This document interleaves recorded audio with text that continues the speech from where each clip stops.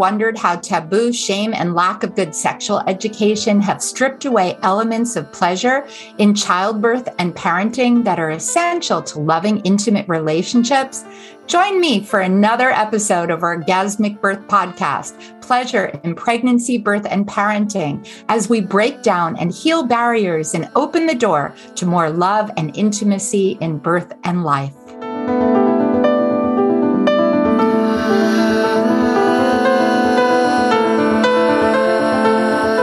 What do you think of when you think of an epidural? Do you have any idea what the percentage of people that have an epidural with the practice that you're giving birth at? What's the epidural rate at the local hospitals, in your community, in your state, in your country? Those are really good questions because whatever a rate of intervention is the rate that you might have access to that. And in some places, lack of access to epidurals can be a problem because, as my mentor, Penny Simkin, always says, when pain becomes suffering, no one should suffer in childbirth, and an epidural can be a valuable tool. But our overuse of epidurals, I believe, is also putting people at risk and decreasing their chance of having a pleasurable orgasmic birth. Hi, I'm Deborah Pascali-Bonaro. I'm director of Orgasmic Birth and host of the Orgasmic Birth Podcast. I had talked with you a few episodes back about creating your birth preferences, and hopefully you downloaded our free guide to creating your positive, pleasurable orgasmic birth preferences. And I mentioned how important it is to talk about epidurals. I think that epidurals, as I said in the intro, can be a really valuable resource, but I also see them overused, dangled in front of people. And so I'd like to take time today to just look through and go over some thoughts about epidurals. Couple things for me. You probably know me by now. I'm really sensitive to language. And being a doula and a childbirth educator for almost 30 years ago, epidurals were called the epidural. And back then, the epidural rate was probably about 20+%. As a matter of fact, for many people who wanted an epidural, it wasn't available, even if they were in a busy U.S. city, because sometimes the anesthesiologist was someone who was on call for any emergency in the hospital. So if someone came into the emergency room and needed surgery, the anesthesiologist went there. And someone who was laboring might have to wait for hours and maybe have the baby before the anesthesiologist arrived. And so women and all birthing people started complaining. And so hospitals responded, and they actually created anesthesia just for labor and delivery. But like anything, when birth is a business in the United States, then they have to make sure that it's justified. So when they put an anesthesiologist on staff only for labor and delivery, I literally was at a meeting probably 25 years ago presenting about doulas. But before I could go, the chief of obstetrics actually got up and said, we need to get our epidural rate up. We're not making budget. And that was the first time I had this really pause going, what? This is about money over people? And why do you have me up next to speak? Because people that have a doula are far less likely to request an epidural because doulas will help labor be shorter and easier. So people are moving more, coping better, and pain doesn't become suffering. So the other thing that's been happening in hearing all this is that today, when people are going into the hospital, years ago, they were always asked, would you like an epidural? It was a yes or no question. And what I've heard in the last 10 years is, when would you like your epidural? Listen to that again. When would you like your epidural? Why did the epidural become personal? Remember, it was, do you want it, a yes or no? and it was an object. It wasn't your epidural. And so I even hear people talking about, I had my epidural. So there's been a shift around epidural. Some of it is staffing. It was meeting the need that many women had. No one should suffer in childbirth, but by having someone there and now personalizing that we need to justify the budget, it's now a personal thing. And when someone says to you, when do you want an epidural, whether they're wearing a white coat, a blue coat, but they're in some uniform of authority, what people hear when they're laboring is you're coming in, you're unsure, you want to come into someone who's got you, who says you're doing great, who trusts you, trusts birth, and is going to support you to have the birth you desire. But when they say when, what most people hear is, you don't think I can do it. Or maybe I'm not doing well enough already.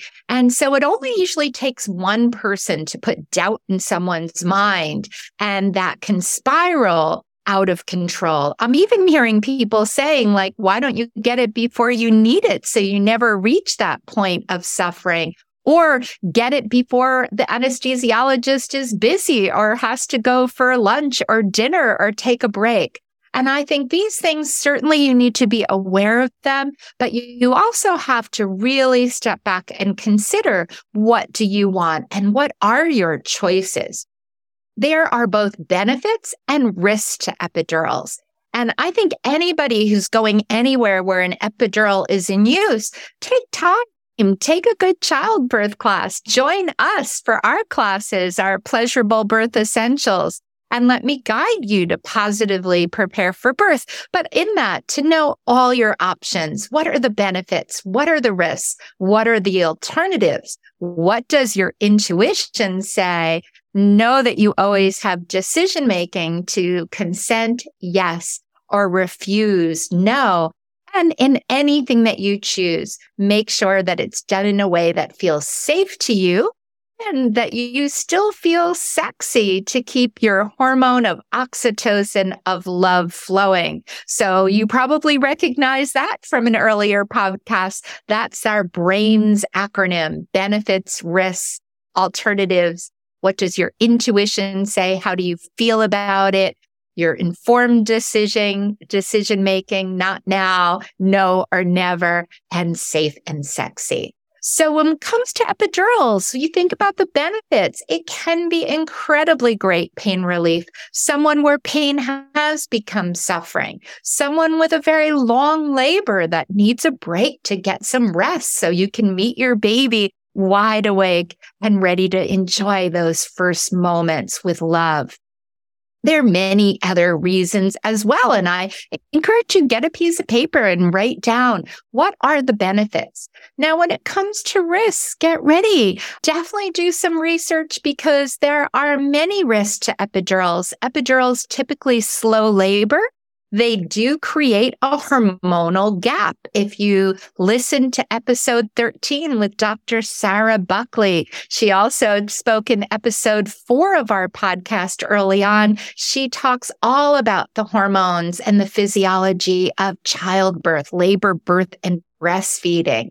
And in episode 13, she talks about this oxytocin feedback loop. And when you get an epidural, and it takes sensation away, the pressure that you would be feeling into the pelvic floor, the pressure of the cervix opening, the baby moving down is taken away, which can be a good thing if that is creating suffering.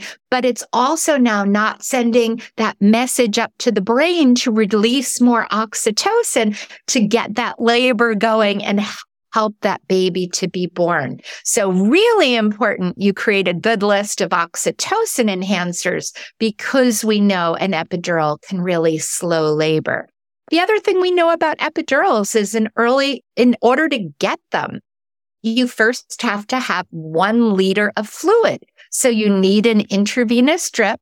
And we need to expand that blood volume because epidurals tend to lower blood pressure. And not just a little, but it can go into the danger zone for mother baby if it drops too low. So expanding the blood volume first can be a really good thing to make sure that the blood pressure doesn't go down as much. So you have an IV in. We know labor slows, and when you have an IV, an intravenous drip in your arm, so often hospitals add synthetic oxytocin, or what we call in the US Pitocin. So most often with epidurals, we add some PIT in there. So you have another machine and pump. Know that with an epidural and losing sensation and you're getting IV fluids, that fluid has to go somewhere. That means you have to pee. And most places are never going to let you up to go, nor will you have as much sensation for it. So that means a bladder catheter will be inserted in. And because we know epidurals can slow labor and impact both mother-baby, it requires continuous fetal monitoring. If the water has released, they're going to often do an internal monitor for the baby. It looks like a little thin corkscrew that screws into the baby's scalp and is really getting a direct line to the baby's heartbeat. In some places, they will actually break the bag of water, rupture it so that they can get that lead onto the baby's head. And then an external monitor on the outside of that birthing person's body to be sensing when the contraction comes, how long it lasts, how strong it is. The other thing they're going to be doing is putting a blood pressure cuff on. They're automatically pumping up every 3 to 5 minutes because they need to watch your blood pressure. And often they put that pulse oximeter, the little clip on your finger, to be monitoring blood oxygen level as well. So if you've been laboring and moving and rocking and rolling and doing what we call the 3 R's, relaxation, rhythm, and ritual, there's a big change with an epidural to more stillness, again, which could be welcome if you want to sleep. But it's a big change from maybe having nothing on your body to having a lot of tubes and wires on you.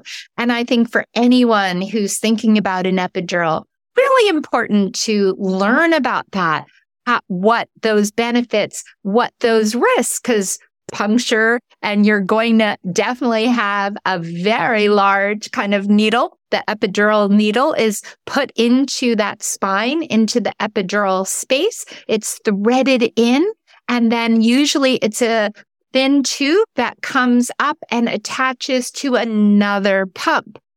Depending on where you are, this can be a continuous drip where the anesthesiologist sets the dose and the amount. But more and more places are going to self-administered. So you'd have a little button. And this is great because we know when you have patient-administered medication, most people use less than the maximum dose they would have been given. So it definitely has a cap. You can't overdo it, but you can tap and keep adding more or letting it wear down if you want to feel a little bit more, especially when it comes to pushing. So for those that are watching over on YouTube, and if you haven't, follow us on our YouTube channel. We not only have podcasts, but we have a lot of other videos there. I'm going to just share a couple slides and go over some things that I often share and talk about in my doula workshops. And doula is one. If you really want to learn a lot about preparing for birth, we're getting more and more people when they're pregnant coming to a doula workshop with us, and even partners. It's a great skill to prepare for your birth. If you're going to be at a birth of a friend, a sister, a neighbor, doula workshops are so helpful. Honestly, people tell me all the time it should be required for anyone over 18 years old because we all know someone that's going to give birth, and it's a great skill to have this much knowledge. So no, you can always join me at a doula workshop, but we also teach this in our childbirth classes. So this is a slide from the doula workshop, and this is from evidencebasedbirth.com. I love Rebecca Drecker's resources. She really goes over, as a nurse researcher, all the studies and the data and helps break out that benefit and risk. So this is evidencebasedbirth.com/overview-pain-management-during-labor-birth. So this is pain management during labor and birth. And so she talks about this, about pain relief. And this is really a philosophy of medical care. If you go to a hospital for surgery, or maybe chronic illness, or just illness, the overall philosophy of a hospital is pain relief. And yet we have this one area in a hospital that's about birth, where I wish we didn't even use the word pain, because I work with so many people that pain is not a descriptor. When they have movement, when they've been well prepared, when they can do all different techniques and ways to dance and sing and love and be intimate, many people talk about intensity or challenge, but pain is not a descriptor. But in a hospital, pain is a descriptor. They often come in and say, how much pain are you in from 1 to 10?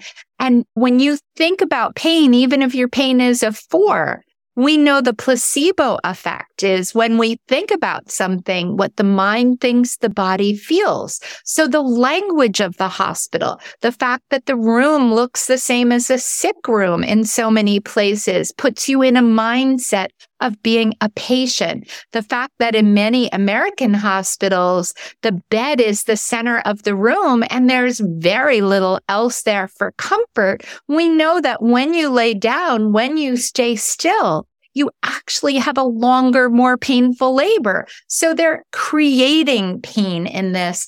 And then you're in an institution that everywhere else, they're about staying pain-free. So it's no surprise that the philosophy for labor and delivery is pain relief, rather than a philosophy of how can we support you to cope and manage well with the intensity of labor, and pain relief in the background. So if pain became suffering, you could request it.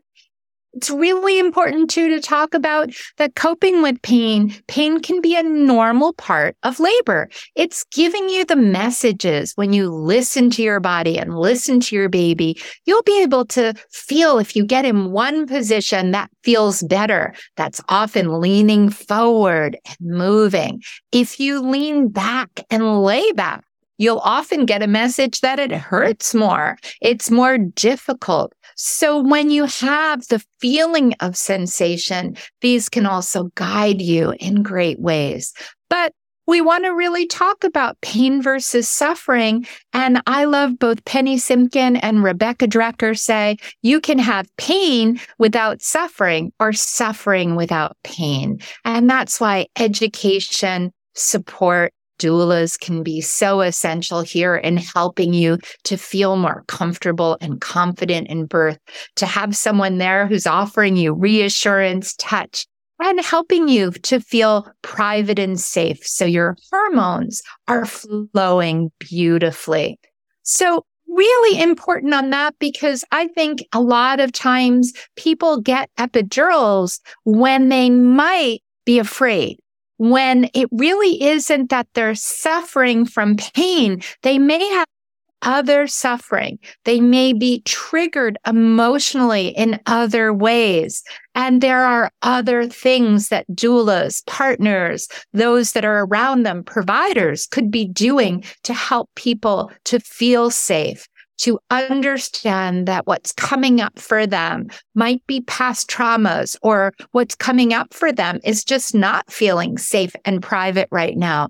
But I believe culturally, we've made epidural, the minute someone says, ow, we're like, do you want an epidural? We don't ask what's going through your mind. What are the other things that are going on, so that we are sure we're using the epidural wisely, and then for other people, helping them in a multitude of other ways. So I really encourage you to talk with your caregivers about their rate of epidurals and what the other options are for people. Do they support people emotionally, spiritually? What do they do in helping you feel safe and private and connecting your intimacy with birth? And I hope you're listening to all our episodes that are talking about positioning. I've done two, both about first stage and second stage, and great episodes on the clitoris's role in labor. So understanding your body, your anatomy, really understanding what's available to you so that you have an entire treasure chest of comfort measures to pull from, and knowing that you've tried them, and then make good decisions. So something else I love, Penny Simkin taught me this, and she wrote this, is the pain medication preference scale. And I would encourage you all to download this if you're a partner supporting someone, a doula, an educator, or if you're expecting. Go to the nationalpartnership.org, and in their little search engine, put pain medication preference scale, or jump over to YouTube where I'm putting this up right now, and you can see the full link. But Penny made this like an unreal. It's not actually what's happening. But if you look at the +10, that's someone who wants to feel nothing. They want anesthesia at 37 weeks, make me unconscious, wake me up when the baby comes. So not real, everybody. Although I think there's some people that wish that could happen, and partners maybe even more. +9 is a fear of pain. So really maybe wanting something as early as possible. A +7 is a real desire for an epidural or anesthesia as soon as it's allowed. +5 is wanting to get into active labor. We do know that if you wait to get an epidural to your 4, 5, 6 centimeters, there's definitely less likelihood that labor will slow more, which if it slows a lot, it can lead to other interventions, including cesarean birth. +3 is a desire to use some medication, but as little as possible. So really wanting to explore all those comfort measures and self-help first. Many people I work with are a 0. Really sure. I have some people that their friend had a beautiful orgasmic home water birth, and they'd really love to use water, and definitely listen to our episode with Barbara Harper all about water birth. We often call that the aquadural. It's as good as an epidural, but without losing all the effects and side effects of it. So definitely some people are like, I want that. Yet my friend had a really good epidural, and I know that was really satisfying for her. So if people are at a 0 or leaning to a -3, they prefer to avoid medication. A -5, a strong preference to avoid pain meds. A -7, a really strong preference for a natural birth, and also because they don't want the baby to have exposure to meds. And that's important to talk about because we do know that some of the medication is passing to the baby. It has been found in breast milk, and we know that babies have sometimes delayed motor, making that first feeds a little bit harder for the first 3 to 10 days when the epidural's been in place for a relatively long period of time. -9, really don't want pain meds, and a -10, no medication, even for a cesarean birth. And we know that's not real either. So we always say it's these two extremes are on either side, but how you feel about pain meds is somewhere in there. And partners, you should pick your number 2. As the doula, I always ask everyone to imagine they're the one giving birth. What would your number be? And if the person giving birth and the partner are at very different numbers, it's important to talk about this. Sometimes partners and dads really struggle seeing someone they love in the intensity of labor, and they can be the one saying, "You sure you don't want an epidural?" which is more for their comfort than for their partners. So this is a great scale to help you decide where are you on there.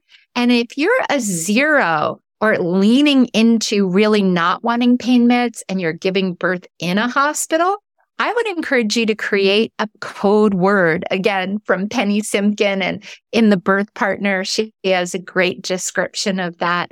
Because when you're there, you want to make sure no one's saying, do you want an epidural? That's like trying to avoid ice cream and have everybody show up your house with ice cream. Most likely I'd then have an ice cream, even though I'm trying not to eat ice cream.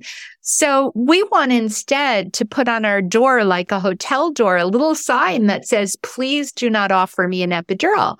Please offer me, and list 3 things you want. Tell me I'm strong. Tell me I've got this. Remind me to go take a shower or get in the tub or sit on the birth ball or hold my hand. Tell me I'm strong. There's so many things people can do that can support you rather than say, would you like an epidural? Because they're more comfortable with how to use the epidural. And that's, I think, sometimes our hospital staff are just so used to it. With some hospitals at 80 or 90% of all people getting an epidural, they're not used to all the ways that comfort measures can work to provide that calm and comfort for women in labor. So definitely look at the pain medication preference scale. If you have a code word, make sure your partner knows what it is. And I actually find that a lot of people I work with to have 2 words so they can say the first part and let you know they're approaching where it's getting too much. But this is a time to reevaluate. How far are you close to birth? Do you just need more support, more people running the last mile of the marathon with you?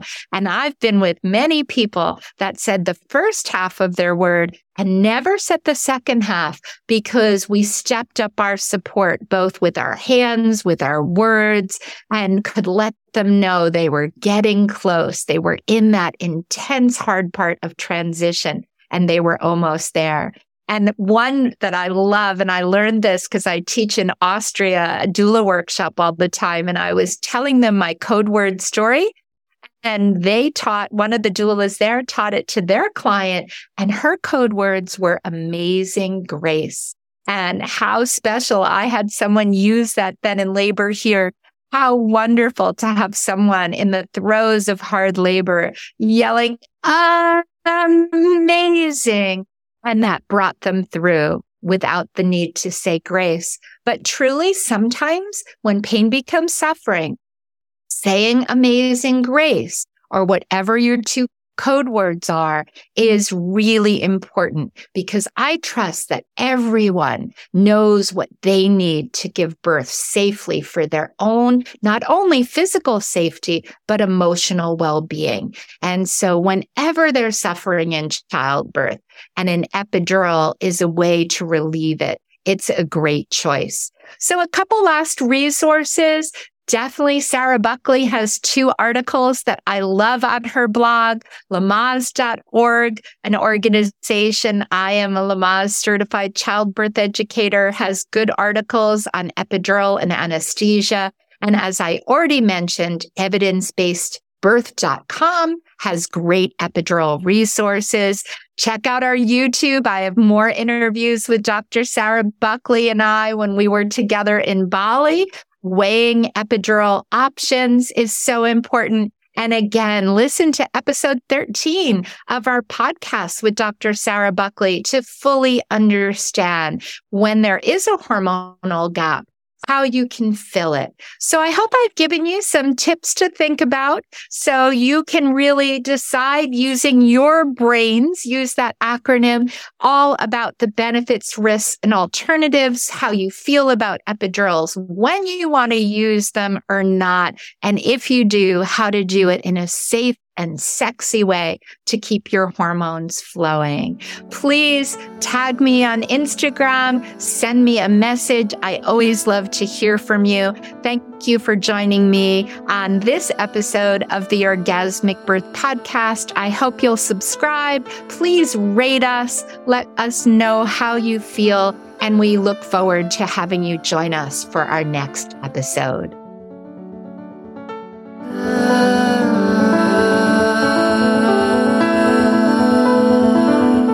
Thanks for listening to the Orgasmic Birth Podcast. If you enjoyed this episode and would like to learn more about pleasure in birth, parenting, and birth work, visit orgasmicbirth.com/more for my free gifts.